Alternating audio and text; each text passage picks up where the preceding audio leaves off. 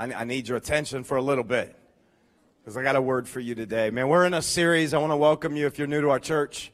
We're a little crazy, we're a little rowdy, but we just try to live life and have fun, enjoy God's presence.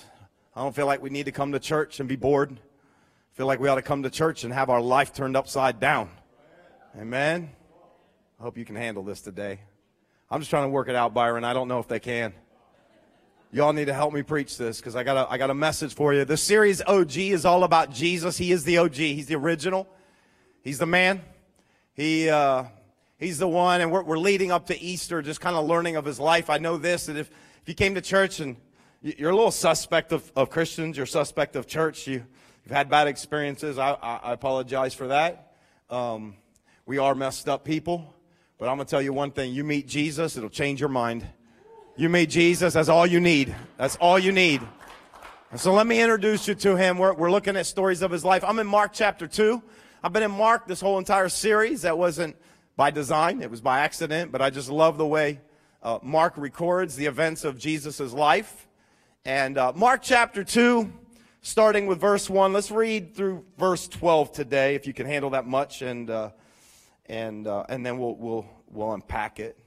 It says this: a few days later, when Jesus entered Capernaum, the people heard that he had come home. And they gathered in such large numbers that there was no room left, not even outside the door. And he preached the word to them. Some men came, bringing to him a paralyzed man, carried by 4 of them.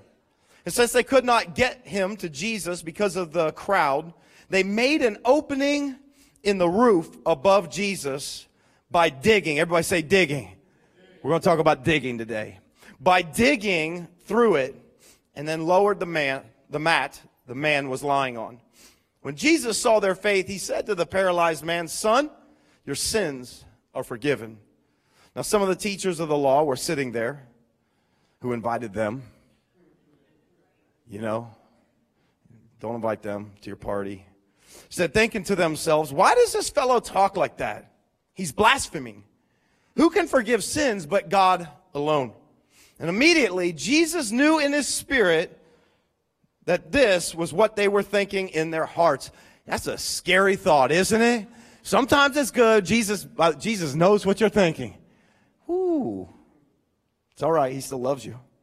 And he said to them, why are you thinking these things? Which is easier to say to this paralyzed man? What's easier to say?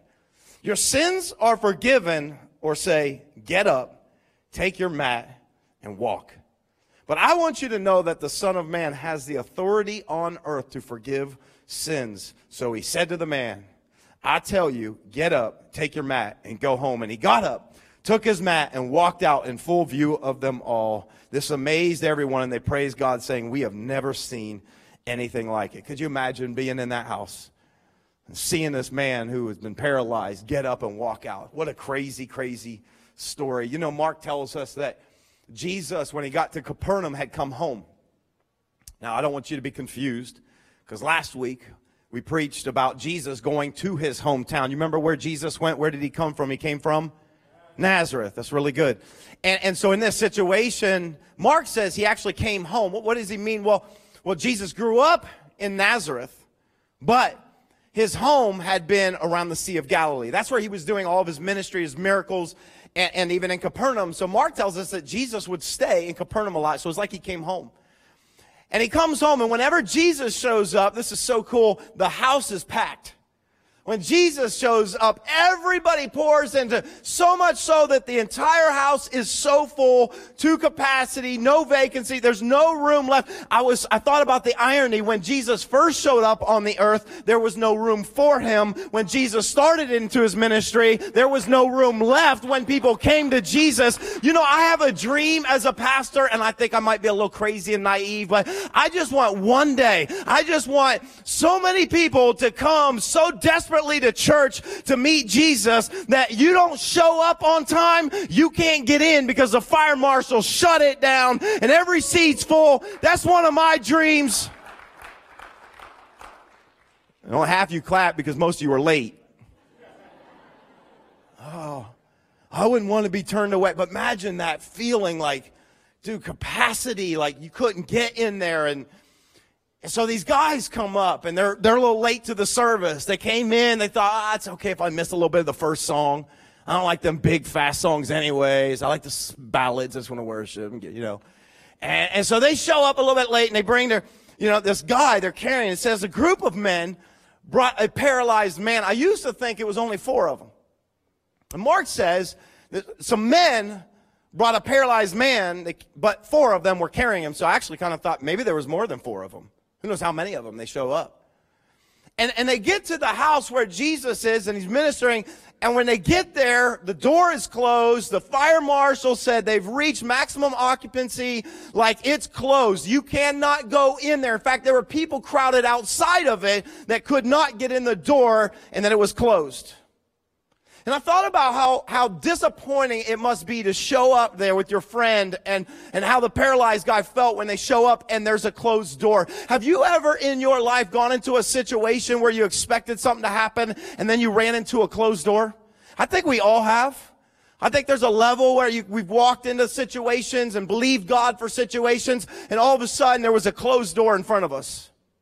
And I just want to speak to that, because I also think that if you've been around the Christian faith long enough, maybe this is all brand new to you. We're excited that you're here. But if you hang out long enough with Christians, here's what you'll discover, is that oftentimes Christians will use a door as a metaphor of discerning or discovering God's will. Have you ever heard that?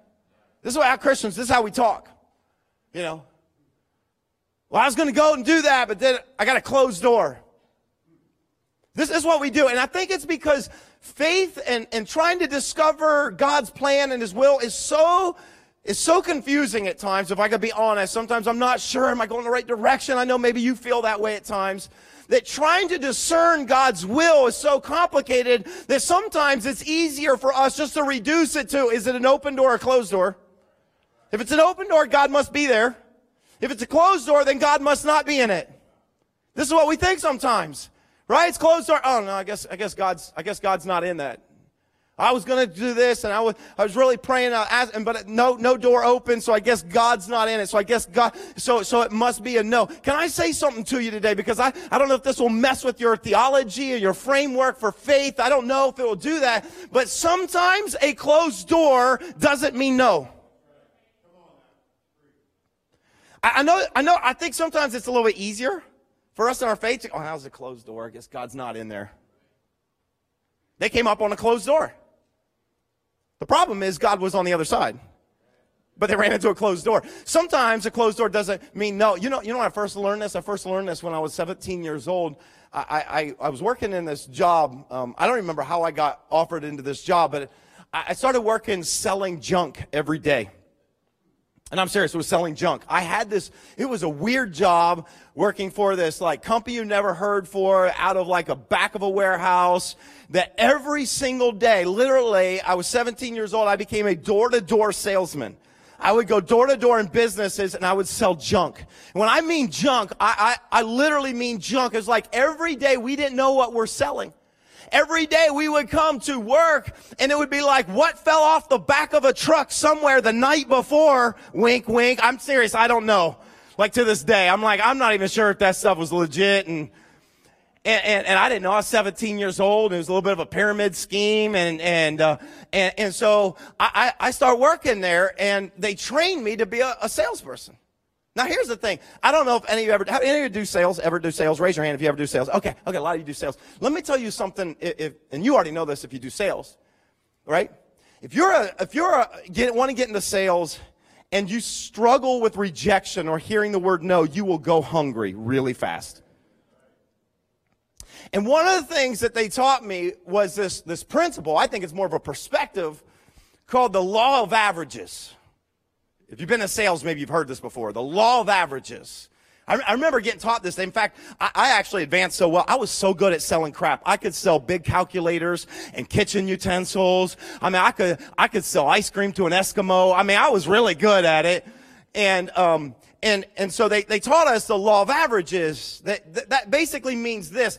You have to go through a certain number of doors. In other words, you have to get a certain number of doors closed on you before you find an open door. You have to be able to hear a bunch of no's before you get to a yes. The law of averages would say that you might have to go through 30 doors that shut in your face before you find one yes.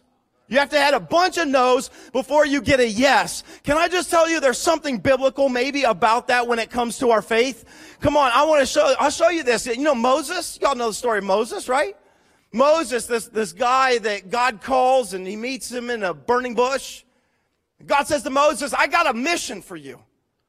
I want you to go to Egypt, and I want you to confront the king, the Pharaoh, and I want you to tell him, let my people go. And Moses is like, okay, but why is he going to listen to me? He says, well, what you got in your hands? I got this stick. He was a shepherd. And he said, throw it on the ground. So he threw it on the ground, and it turned into a snake. God said, see, if I can do that, I can do whatever.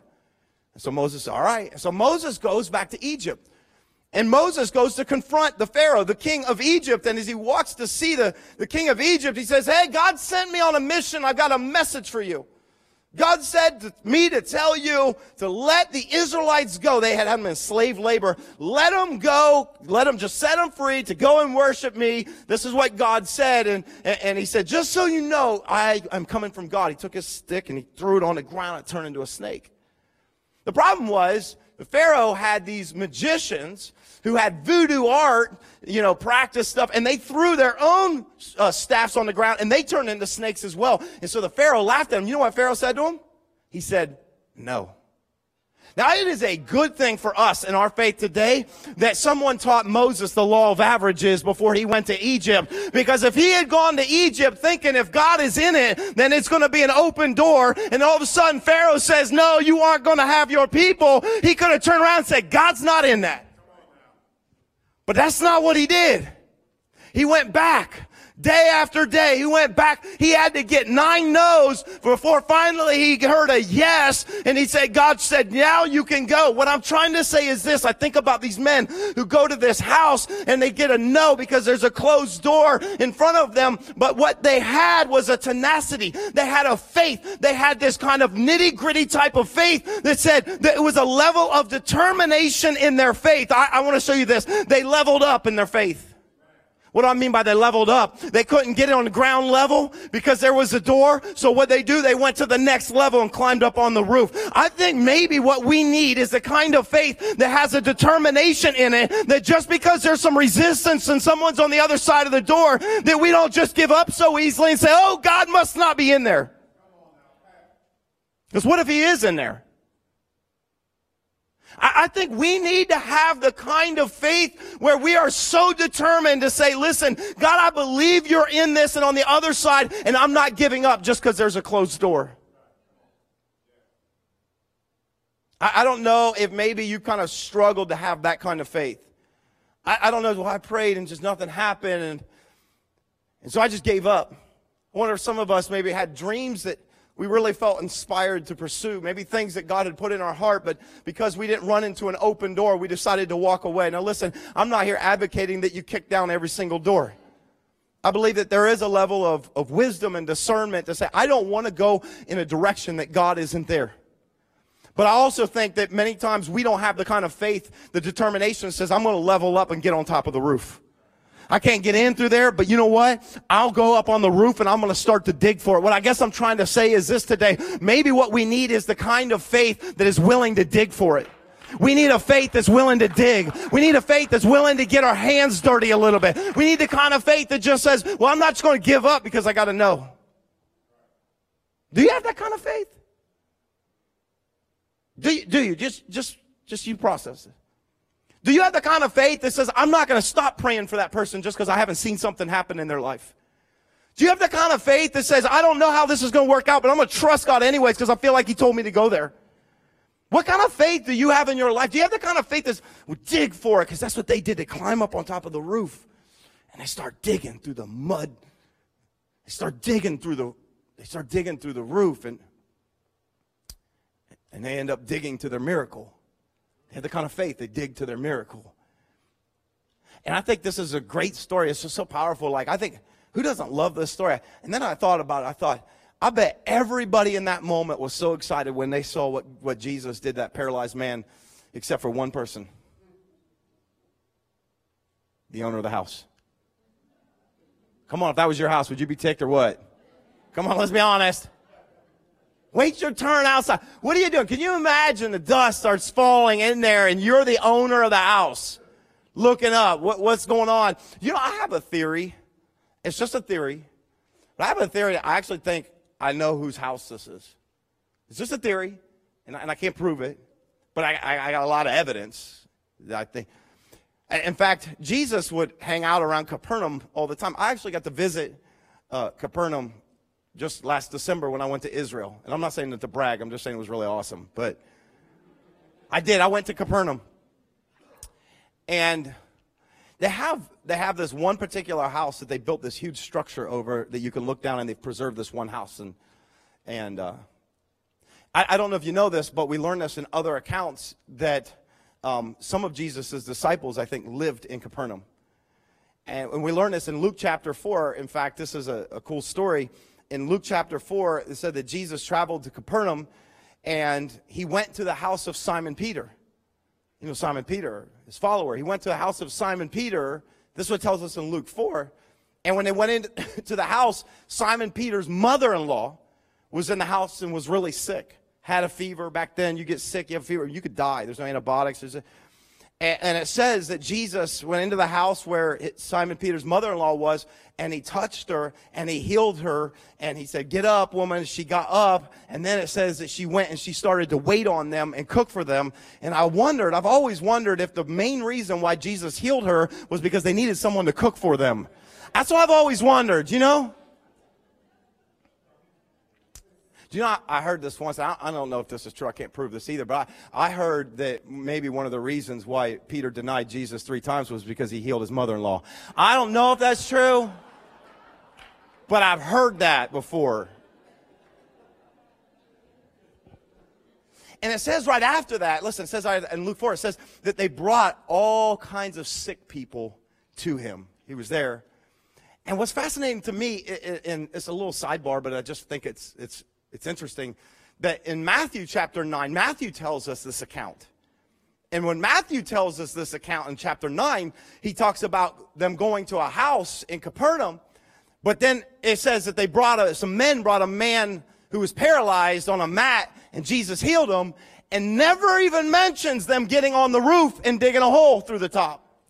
But Mark's gospel account, Mark's account does talk about that. Do you know what most scholars believe? I don't know if you know this, but I learned this in Bible school. Most scholars believe that Mark's account of Jesus' life is actually Peter's account. I don't know if you ever heard that. They actually believe that Peter actually dictated to Mark. It's one of the earliest accounts of the gospel, the synoptic gospels, Matthew, Mark, and Luke, that we have actually is Mark. And actually most scholars believe it was Peter who told Mark of his experience and everything that he had seen, which makes total sense. That my guess is that Peter makes sure that Mark sticks it in there, because I wonder if it wasn't Peter's house. I mean, he went home, and that's where Peter lived. No, I'm not making this up. When I went to Capernaum, they had this big, huge structure that they built over top of one particular house that they actually believe was Simon Peter's house. Now, I have no idea how they know that. Sometimes it's tradition and history that's told, but and so I got into this big, huge structure. It was Capernaum, and you can see the foundation of actually all the houses in this town. It's crazy.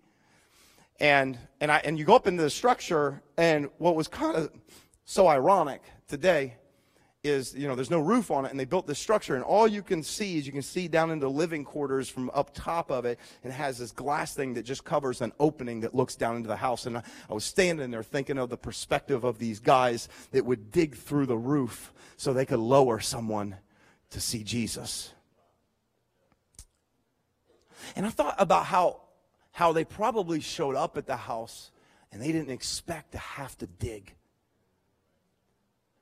Like they were going to the house like everybody else. And they're carrying this guy.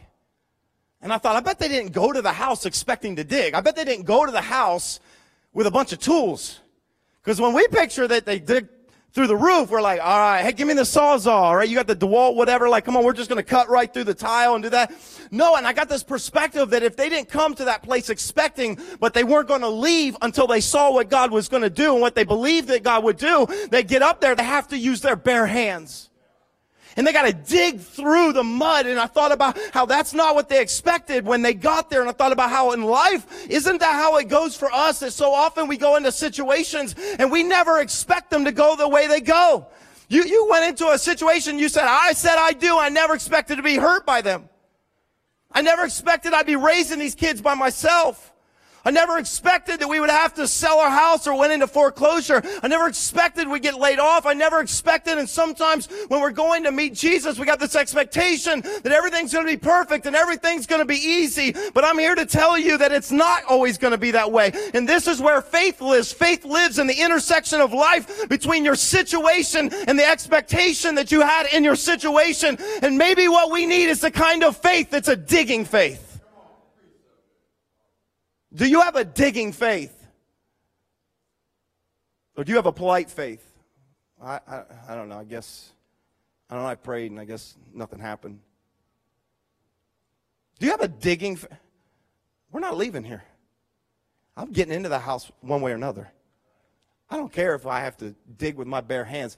I've got a digging faith because there's something I believe that happens with God when we have that kind of faith. There's something, they may not have had a way, but I want you to hear this. Their faith made a way. Their faith made a way. I guess I'm asking you today, does your faith make a way for you?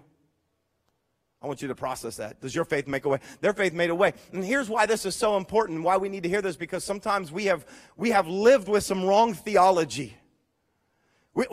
Here's what most of the time as Christians we think, I have faith.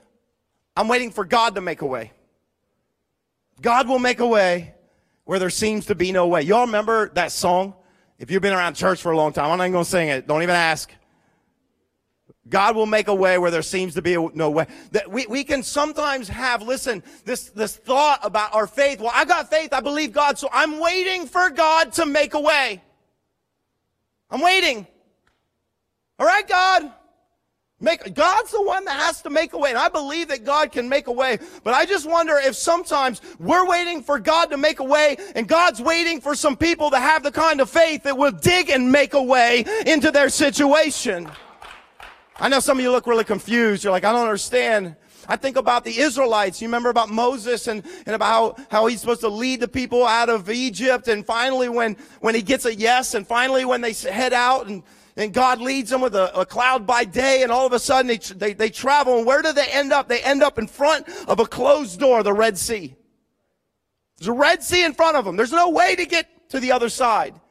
And there's mountains all around. And there's an Egyptian army that's pressing in. They change their minds. We want our slaves back.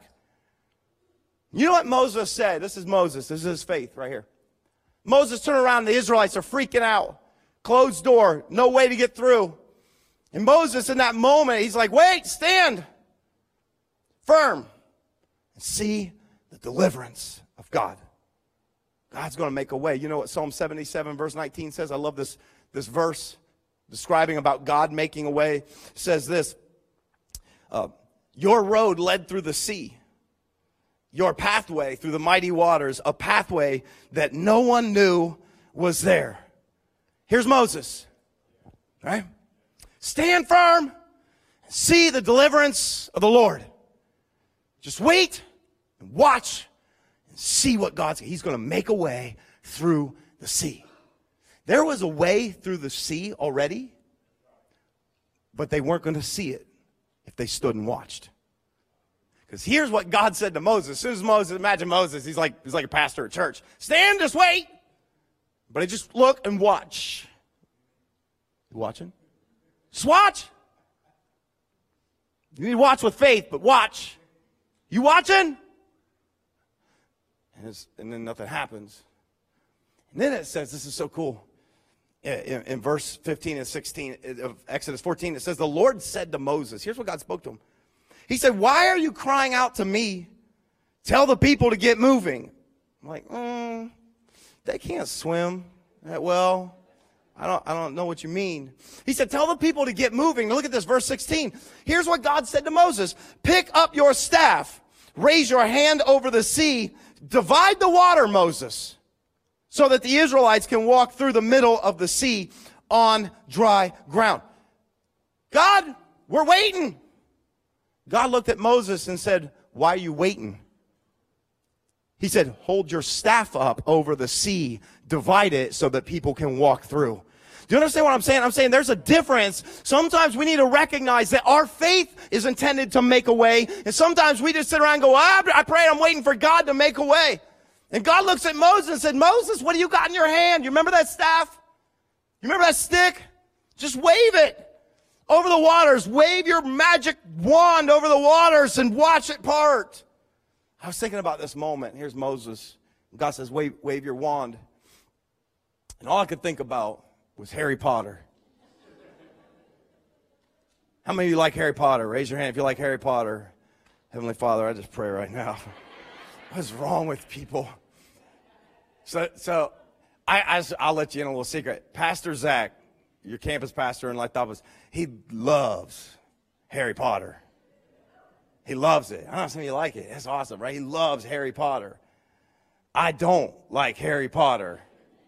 I had never even seen Harry Potter, but he would talk, he's got the best. He was like, I've got all 17 DVDs or whatever it is, and I think there's like a new one coming out next year, Harry Potter in the Senior Citizen Center, and it's like, come on, can we put this to bed already? And I know some of you are like, listen, I just want you to know as your pastor, like, I don't watch Harry Potter because I know you want somebody to preach to you that is pure of spirit.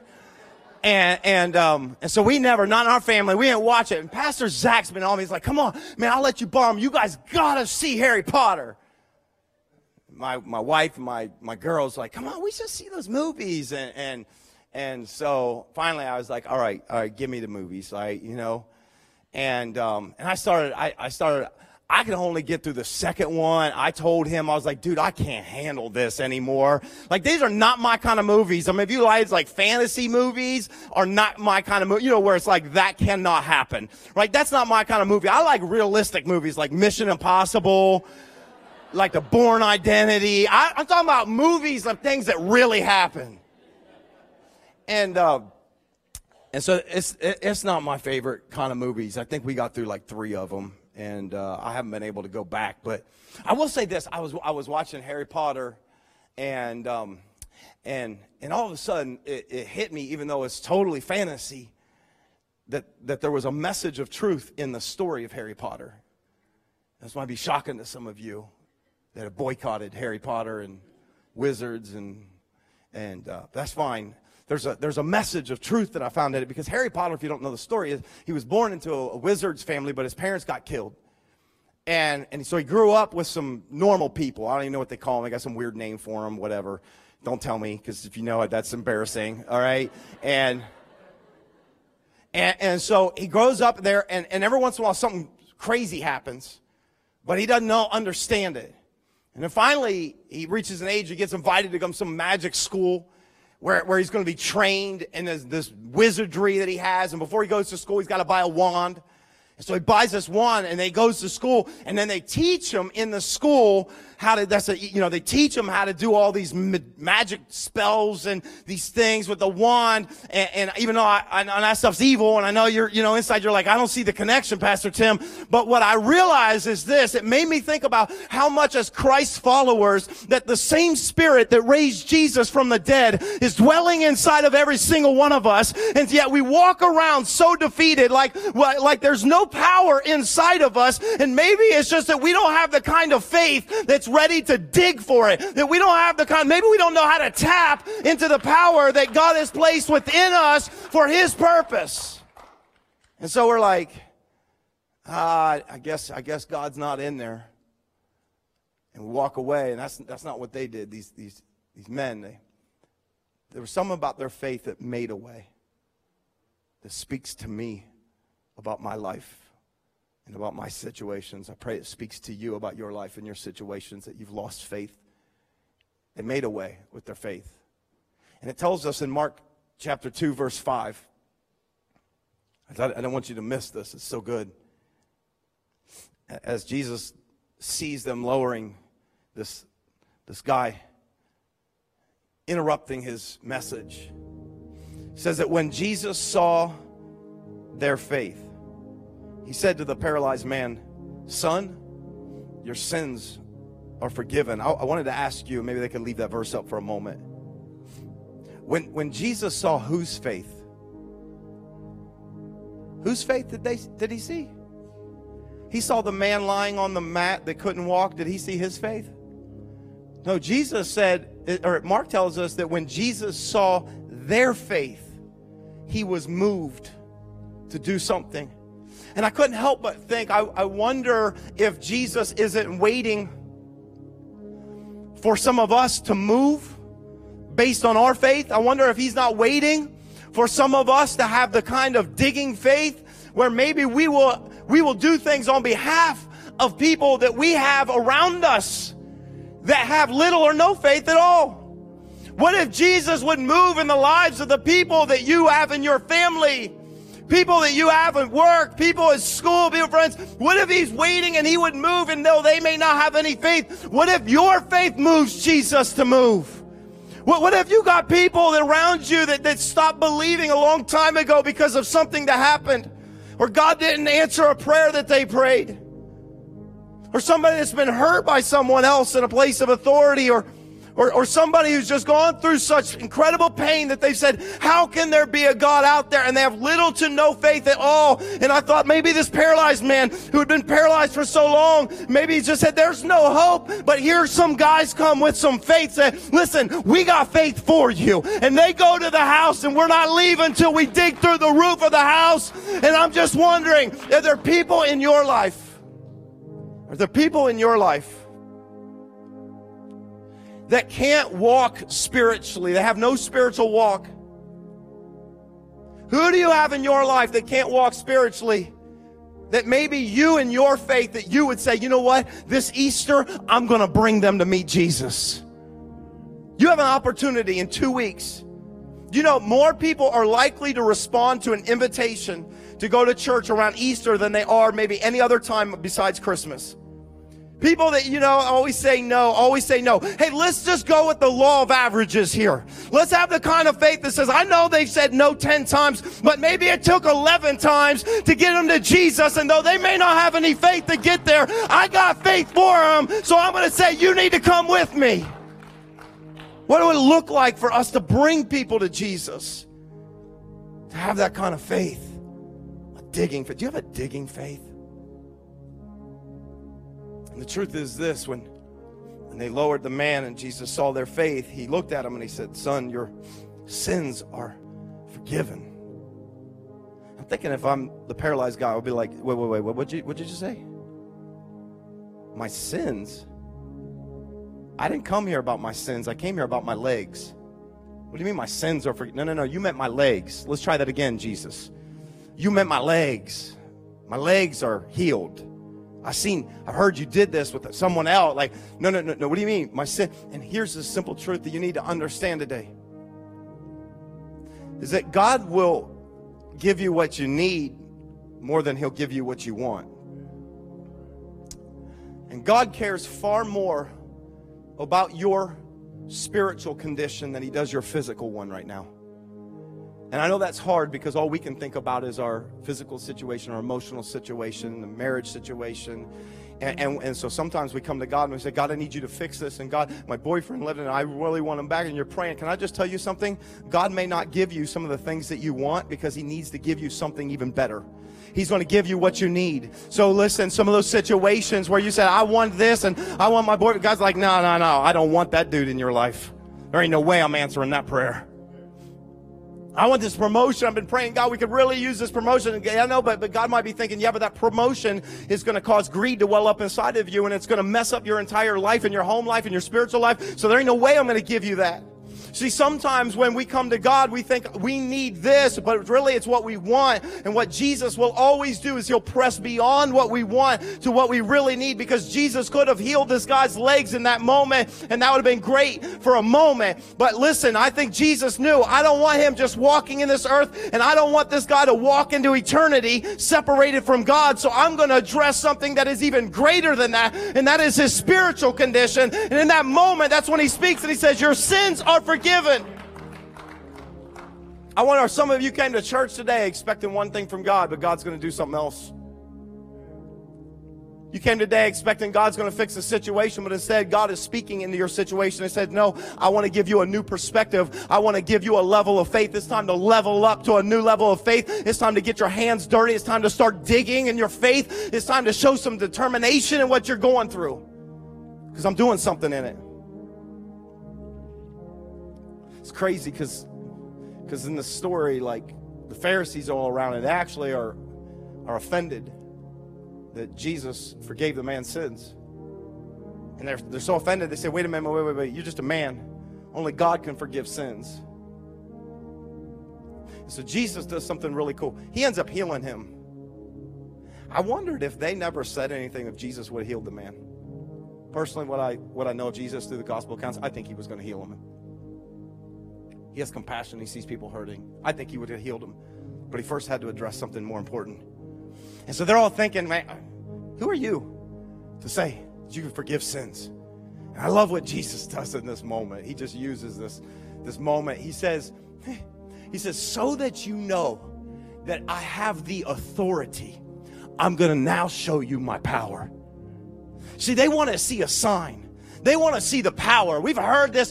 They want to see that to prove it. But here's the thing that Jesus has that is far greater than a power to do a miracle. Jesus has authority. He has the authority to forgive sins, and he has the authority to heal the man. Listen, there's something you need to understand, because this is where it intersects your faith.